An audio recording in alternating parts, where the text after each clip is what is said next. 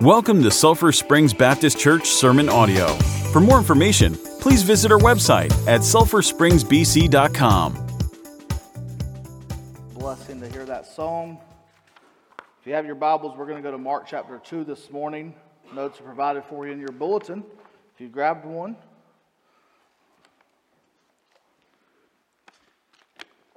We're going to read the first 12 verses of chapter 2. And as I began just studying this week, my mind began to continue to go to this passage of Scripture, and so I've developed a couple of thoughts out of it. Hope it'll be a blessing this morning to us. And if you have your place there in Mark chapter 2, we're going to stand in honor of God's reading, and we'll read verses 1 through 12.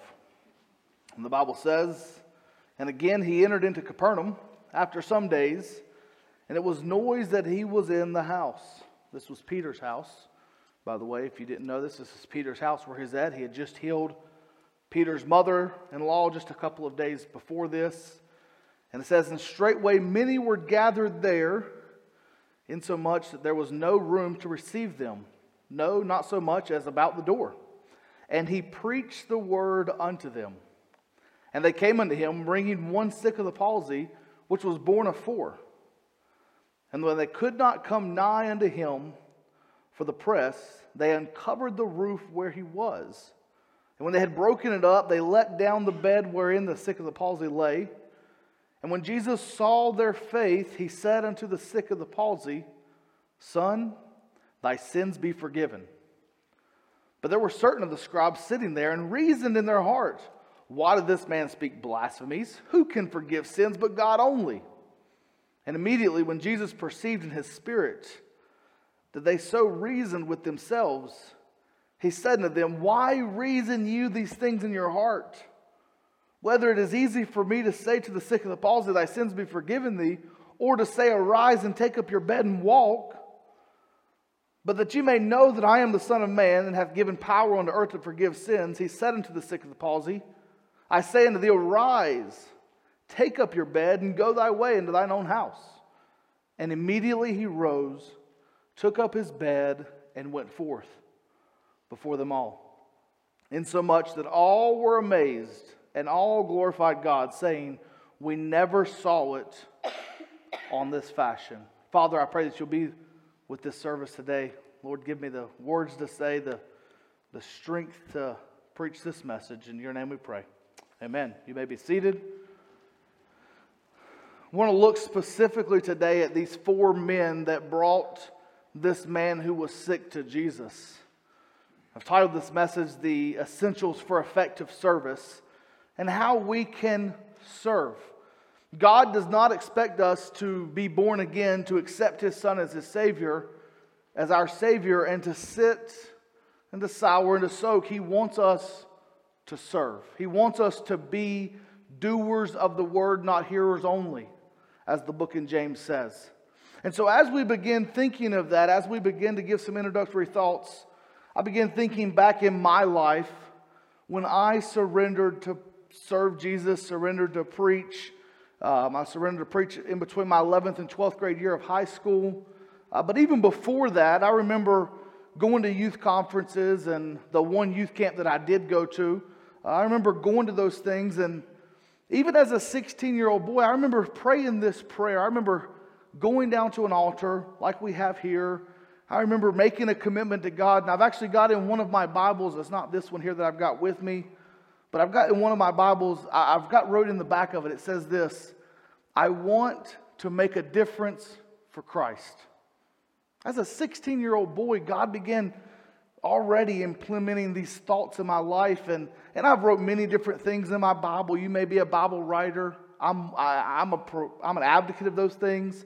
As I read through Scripture daily, I like to make notes so that maybe next year or the year after, when I read that passage again, I can see what I was thinking. Or maybe I'll pull a Bible out from my 16-year-old life, and I'll see what I was thinking at 16 years old. And I'll say, man, how shallow was my thinking, or how different I think now, or whatever it may be. But there's also those commitments that I wrote in the back of my Bible, that God would provide me a good wife, that I would be a good husband, And I remember as I thought about those things, this thought of serving Him was prevalent in so many areas of my life. And once we have salvation, once we've accepted that gift of God, I think that we should be fruit-bearing Christians. Talked about this a little bit last week and how we bear certain things and how we produce certain things. But we should be producing as Christians other Christians, right? If we're a Christian, we're going to give the fruit of Christianity, we should be producing offsprings of Christians. Whether that be in our own house, whether that be our neighbors or our friends or whatever it may be, we should be trying to produce and telling others about Christian. We should also be producing love, joy, and peace. We should be giving those things of the fruits of the Spirit, the gentleness, the goodness, as Eric talked about on Wednesday, the gentleness of a Christian and how sometimes we're not that gentle. But as I began thinking of all those things and I began looking at this passage of Scripture, God sort of gave me 4 things out of this that we can implement in our life to be better servants of Christ. And so I want to start by this first statement of this is observations from these men. The first one is prevailing prayer in our life.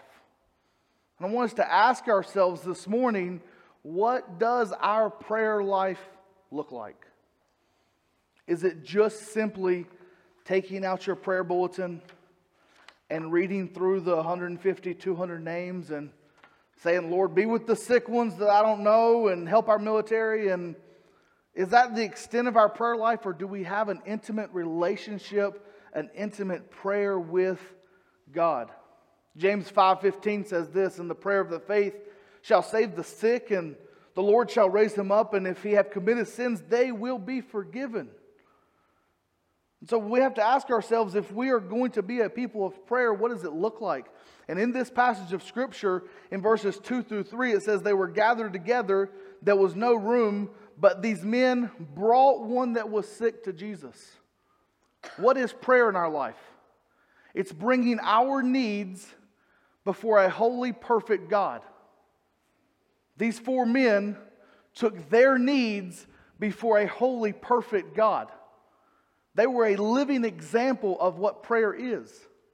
And in our life, we have to ask ourselves, are we praying the way these men were serving?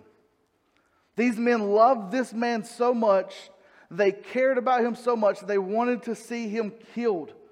And they had thought, you know what, the only person that can do this is Jesus. Because in chapter 1 of Mark, it talks about how Jesus was in Peter's house and he healed his mother-in-law and he healed all those that came to him. But then as it goes down to the end of chapter 1, it says that Jesus was sort of done with his miracles and wanted to go out just to preach, just to tell people about why he was there. But these men knew that Jesus was the only hope that this person had. We must be a people of prayer. We must speak to God, and we must seek His face. Are we seeking His face daily? I've learned that as I studied the prayers of Jesus, and as I studied the life of His disciples, and as I looked through their lives, they prayed this simple thought: Thy will be done. Not my will, but God's will. And how often am I guilty of laying before God and praying and saying, God, I want what I want and you're going to give it to me? Or am I praying and saying, God, I want what your will is to be done, and whatever that is, I want it to be done in my life? Are we praying for the lost in our community? This prevailing prayer, I want to think about it. Are we praying for our community that doesn't know Jesus? One man, I think it was Mueller, said it like this: prayer is the hand of our need grasping the hand of God's power. Prayer is the hand of our need grasping the hand of God's power. Think of it like this: as a kid, when a kid falls or hurts themselves and they're actually legitimately hurt, not falling just to get attention, which my kids do every once in a while, but falling because they're legitimately hurt, they cry out to their mom or dad and they reach up their hand because they're hurting. And the mom and dad comes by and they reach down and they pick that child up. The power of the parent comes in and steps in and reaches and pulls that child up and cares for that child and loves that child and nurtures them and puts a Band-Aid on their knee if their knee scrapes and loves them and comforts them into a moment of happiness. And yet our prayer should be the same way. It's us looking up to God and saying, God, I need the love that you have for me. I need the power that you have for me. And it's our hand reaching up to God in a moment of sincere helplessness. And God reaching down to us and saying, I'm going to give you that power that you need. And so what does prevailing prayer do for us? I said it like this in our notes.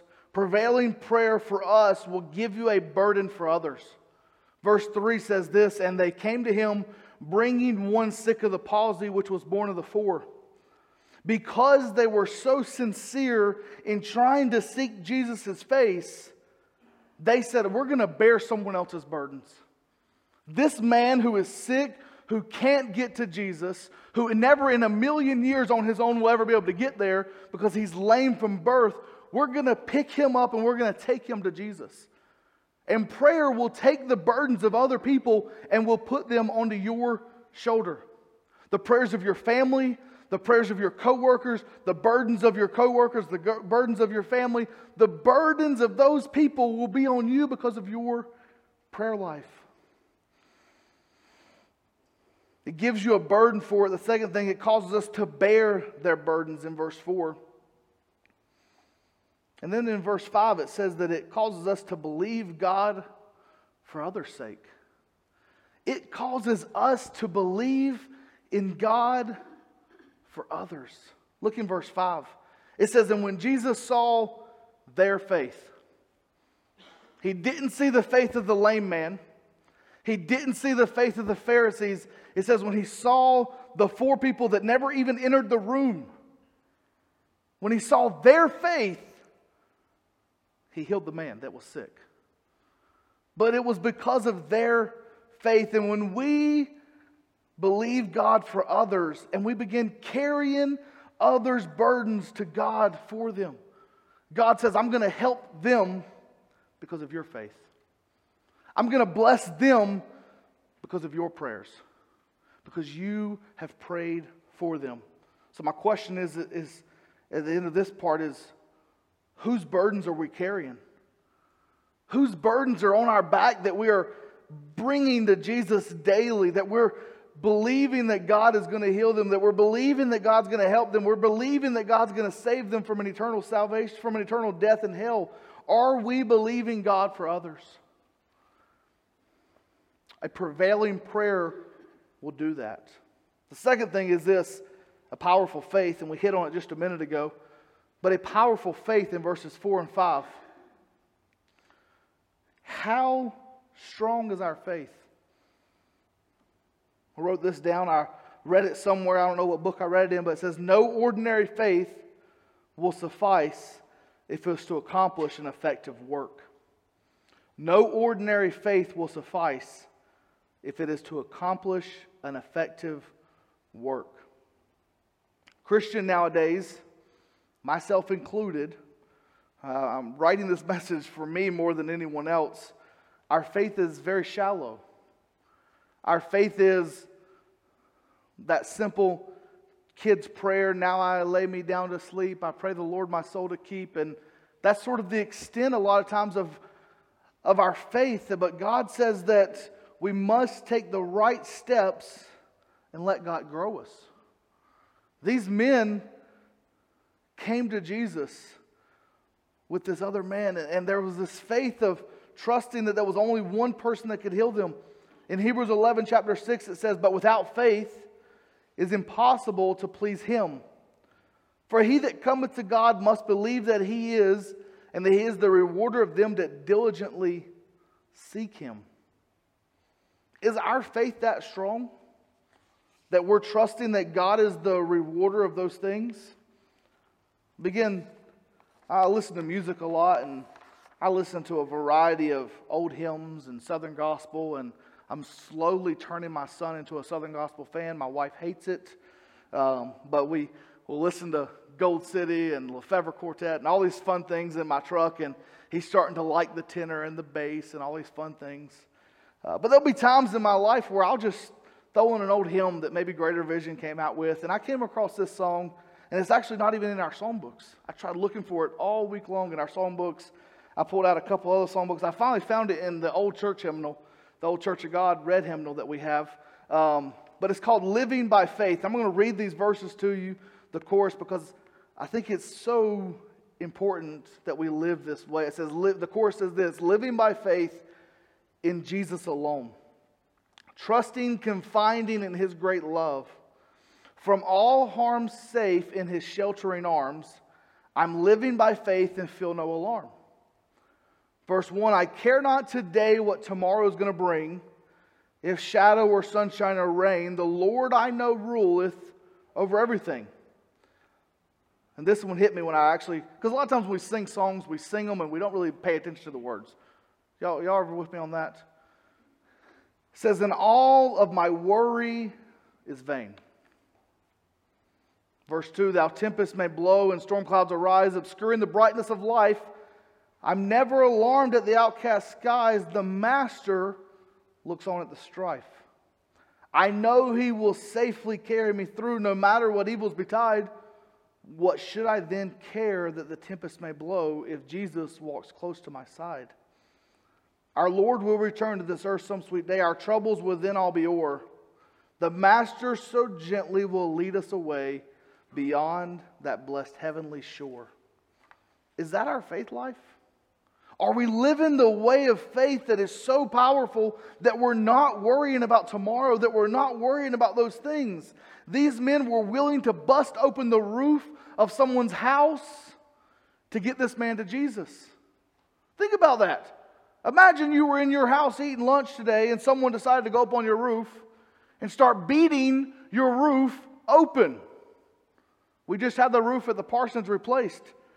And Mr. Costner came over the day before and he said, hey, I'm going to start working on your roof tomorrow at 6 a.m. We want to get here early. We don't want to be in the heat. I said, I understand. He said, we're going to make a lot of noise. We're going to be on your roof. I said, okay, I understand that. Went to my wife. I said, hey, Allie, tomorrow at 6 a.m., there's going to be people on our roof. They're going to be making noise. She said, okay. Guess what happens at 6 a.m.? I get woken up, not by the people on the roof, but by my wife saying, what's going on? Something's happening. And I said, what time is it? She said, it's 6:10. I said, yeah, the roofers are here taking the roof off. They're putting a new roof on. It was a lot of noise.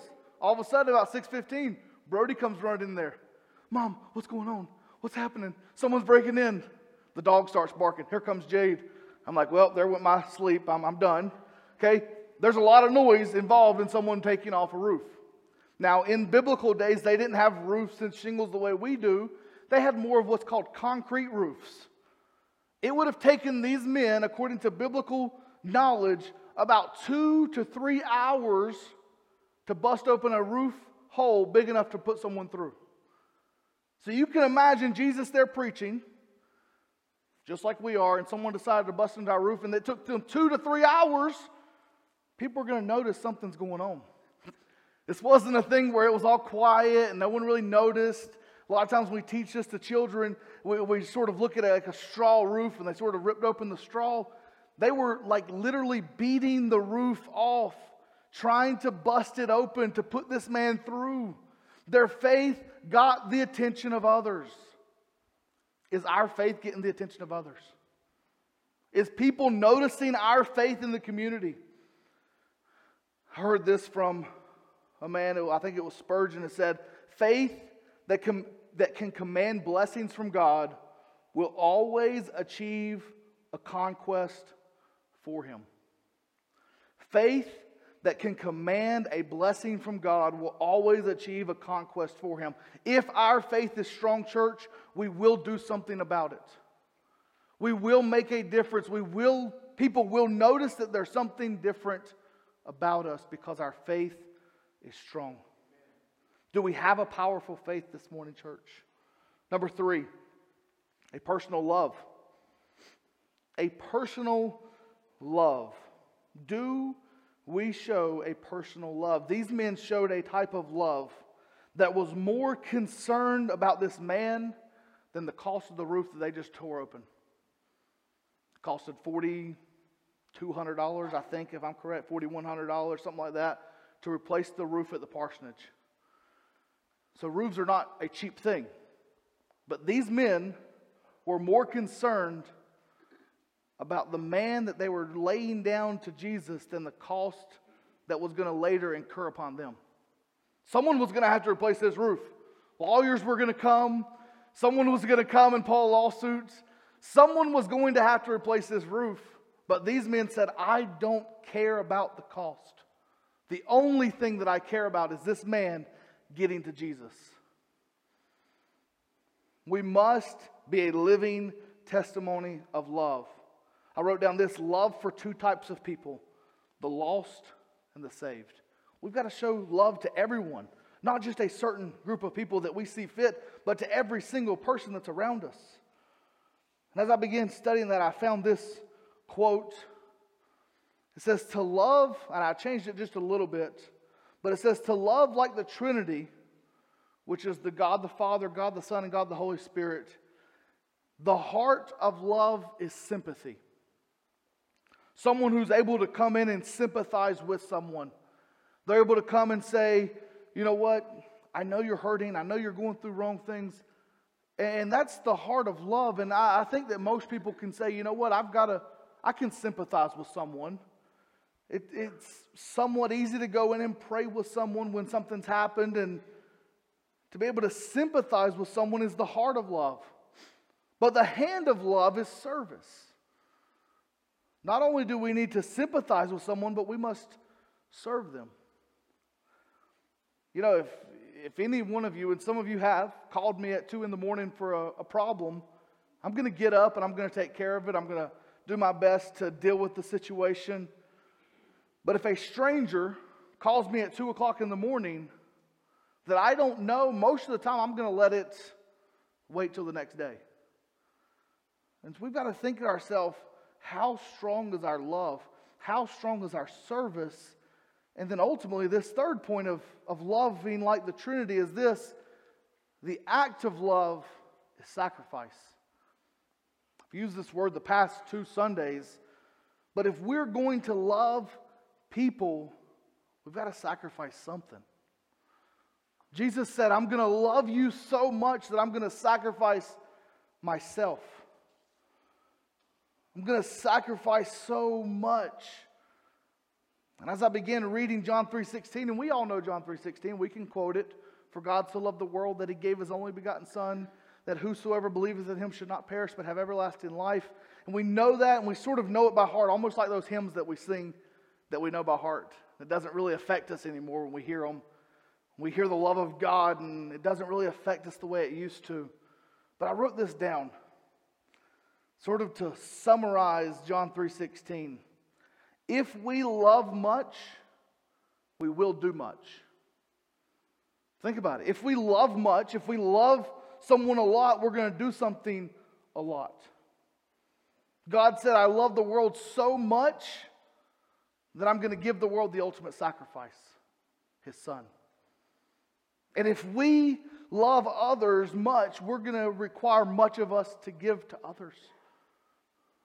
As a church, relationships build the church. First, it's that salvation relationship, but then it goes further into discipleship. Spending time, sacrificing time, spending that time with other people to disciple them to become closer followers of Jesus. So there's a personal personal love, a powerful faith, a prevailing prayer, and then the last one is this: a persistent effort. In verses 5 through 7, we see this effort that's given. We see that these men brought him to Jesus, and the Pharisees were there, and they were complaining. They were saying, who does these things?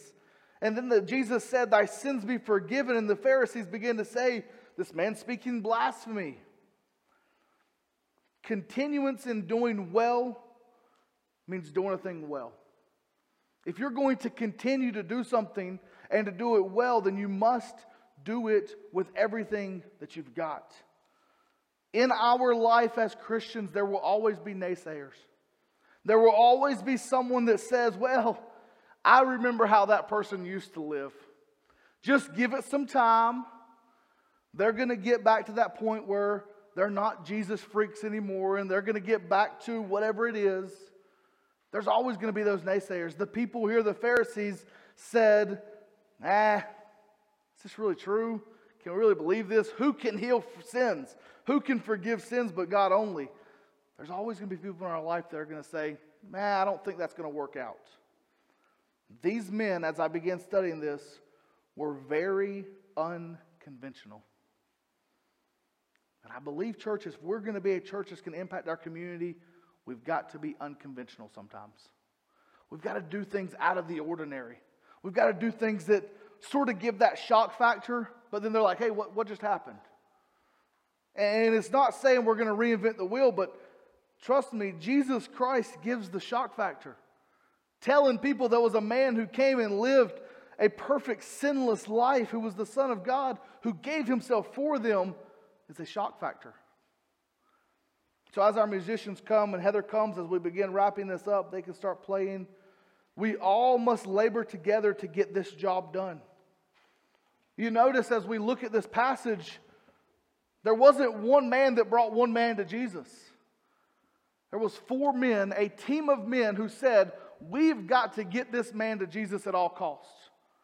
And they threw this man on a blanket, on a bed, and put them on his shoulder and carried them to the house. And when they got to the house, it said that the house was so full they couldn't get in. Now, I know me. I would have probably said, you know what? We did a pretty good job, guys. We got him to church. We did everything we could. It was too packed. There were too many people here. We'll just leave him right here and walk away. But these men said, you know what? We've got to get the job done. We've got to continue on. And they walked around the back of the house and they found the stairs and they said, you know what, we're going to go up these stairs. And I'm sure the neighbors said, what are you doing? Why are you going up those stairs?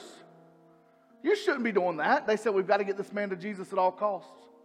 They went up to the top of the roof, and as they began ripping the roof open, people began saying, hey, you probably shouldn't do that. But they said, we've got to get the job done. We must work together to get this man to Jesus. We've heard the statement, it takes a village to raise a child, right? It takes a church to reach a county. It takes a church to reach a state. It takes a church to reach a nation. And we must be devoted to be churches in a community that are going to reach together to reach a nation for Jesus. Who are we personally helping to get to Jesus? Who's that friend at school, that neighbor beside you, that person at work that you're praying for to get to Jesus? There's sadness and sorrow all around us. We see people sick of the coronavirus. We see people sick of different diseases, and everyone. I watched a documentary this week called The American Gospel, and it said that every person is looking for an answer. They're looking for help. And church, we have the answer. They're turning for drugs and alcohol, and they're turning to things that are going to give them a temporal satisfaction, and then when it's done, they're going to be searching for something else. But we have something today that is worth sharing. We have something today that will change and revolutionize a person's life. Are we doing that? I know this, in closing, if we personally and corporately as a church will implement these 4 things, we will see change. If your prayer life begins to grow, if your faith begins to grow, if your love begins to grow, and ultimately your effort for Jesus begins to grow, we will see change happen. But it doesn't start at a church.